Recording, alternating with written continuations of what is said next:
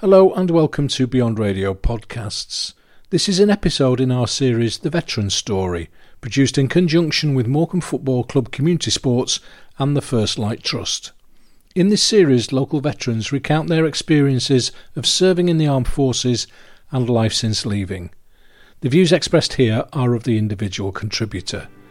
This is The Veteran Story.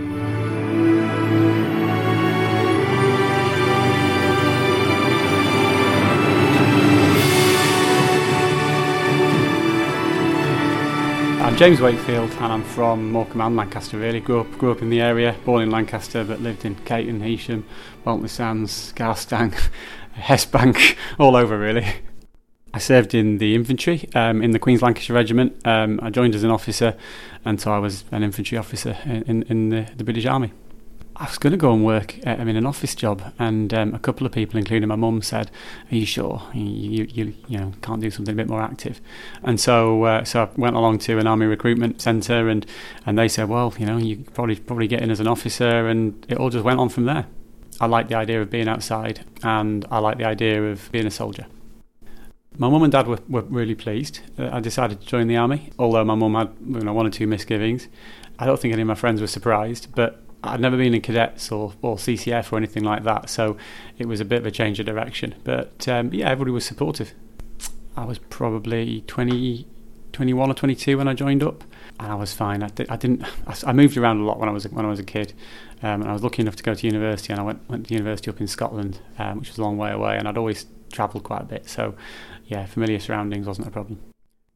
Formed some friendships in the army that are stronger than any of the friendships I've formed in my life, barring one who's my best mate who I grew up with in Bolton Sands. One or two people probably took exception to the way that I do things. I tend to be quite sort of fast-paced and probably a bit too ambitious for some people. But no, generally speaking, I made some really good friends in the army. I did a couple of tours in Northern Ireland. So I was based in Catterick, but I did a couple of tours in Northern Ireland, one in Omagh, and then another in South Armagh. And then my last tour, which was in 2003, was Iraq, which was Telic 2, which was a pretty active deployment. I was never in what you might call a fighting war. I was always peace enforcement or peacekeeping. The job we did in Iraq in 2003 was just on the edge in that the war fighting just stopped as I got there, and the situation we found ourselves facing was complete anarchy really. There was no control, there was no law and order, there was nobody looking after the interests of the people, and I suppose our job was to try and stabilise things, calm things down, implement that law and order and make the society one that was livable and one that was safe for everybody. So I can't claim to have been in a fighting war, but it was pretty chaotic in Basra in 2003, and our job was to try and make it less chaotic and make things work. And in that regard, that's one of the proudest things I've ever done. Working to try and stabilise a place and make it livable and safe for 500,000 people. Sadly, one of my best mates got killed in Iraq. I'd been his best man at his wedding a year before, and an improvised explosive device was detonated as his vehicle drove past, and he took the brunt of it. So that was pretty tough, and that was about halfway through that tour. Some of the other moments, though, that I remember very fondly are seeing soldiers and being involved in myself in situations where instead of shooting, we calmed situations down, and we didn't take the aggressive approach, and we took the much more sort of peaceful approach and prevented people from being killed, or prevented the need for us to kill them. The moments where people's lives were saved are the things that I think you can look back on with real pride. One point in training, I forgot exactly what stage it was, but it was at Sandhurst, and you had to sit in a room and you had to sign a document or agree to the idea that at some point you might get shot at and at some point you might have to shoot. So you know it's there, and you do all of this training, which is all largely training how to fight, training how to attack, training how to defend. But actually the job that the vast majority of people do in the British Army and have done for my lifetime has been peace enforcement or peacekeeping. But you need to learn how to do the fighting in order to do the peacekeeping in order to be effective. I suppose it's the courage of youth. You don't worry too much about that sort of thing, and you're doing something which is exciting and which you can be proud of. I didn't start a family or get married. I've only had 2 serious relationships in my life, and I married the second one. But the first one was when I was serving in the army. She was absolutely brilliant. She was from around here too, and we were in a relationship for the last couple of years I was in the army, and then the first couple of years when I came out. But it was difficult to balance because you do. I remember being called into the CO's office on a Monday and being told I was going to Canada on the Saturday, and I'd expected to be going away for a weekend with my girlfriend on the Saturday, and I was there for a month. And so there is that very unexpected nature of it you just got to deal with.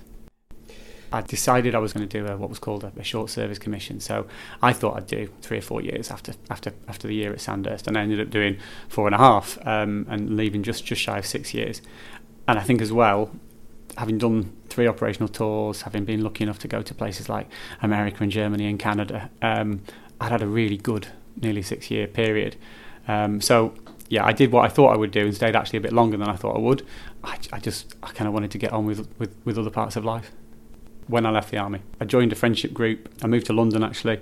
I had mates down there already, mates from up here, and I got on with a career that 2 other people who'd left the forces a year before me had gone into, and so there was almost like a path made by other people.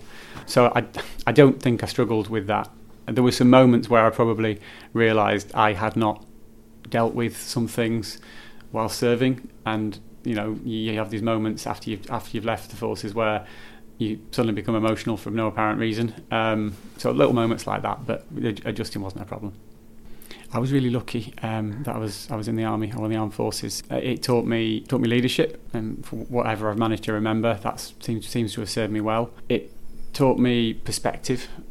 I don't tend to worry about normal things as much as maybe others do, because you don't if you've got a perspective that's given to you by something like that. And it reinforced, I suppose, qualities or traits that I already had, like being organised and believing in having a plan rather than just going through life without one. So yeah, my military experience was almost entirely positive, and I've got a lot to be thankful for.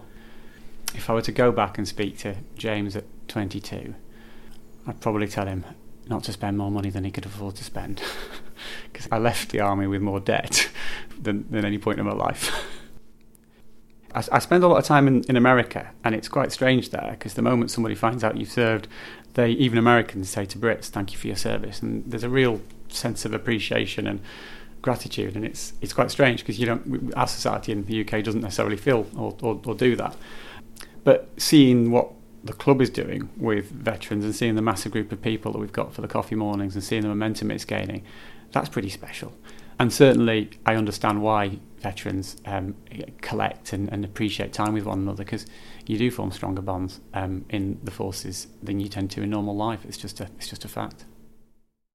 Thank you for listening to The Veteran Story. You can subscribe to the podcasts and visit the Beyond Radio podcast page at www.beyondradio.co.uk/podcasts to hear further veteran stories as they are released.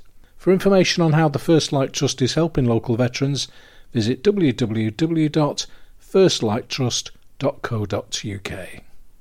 Beyond Radio.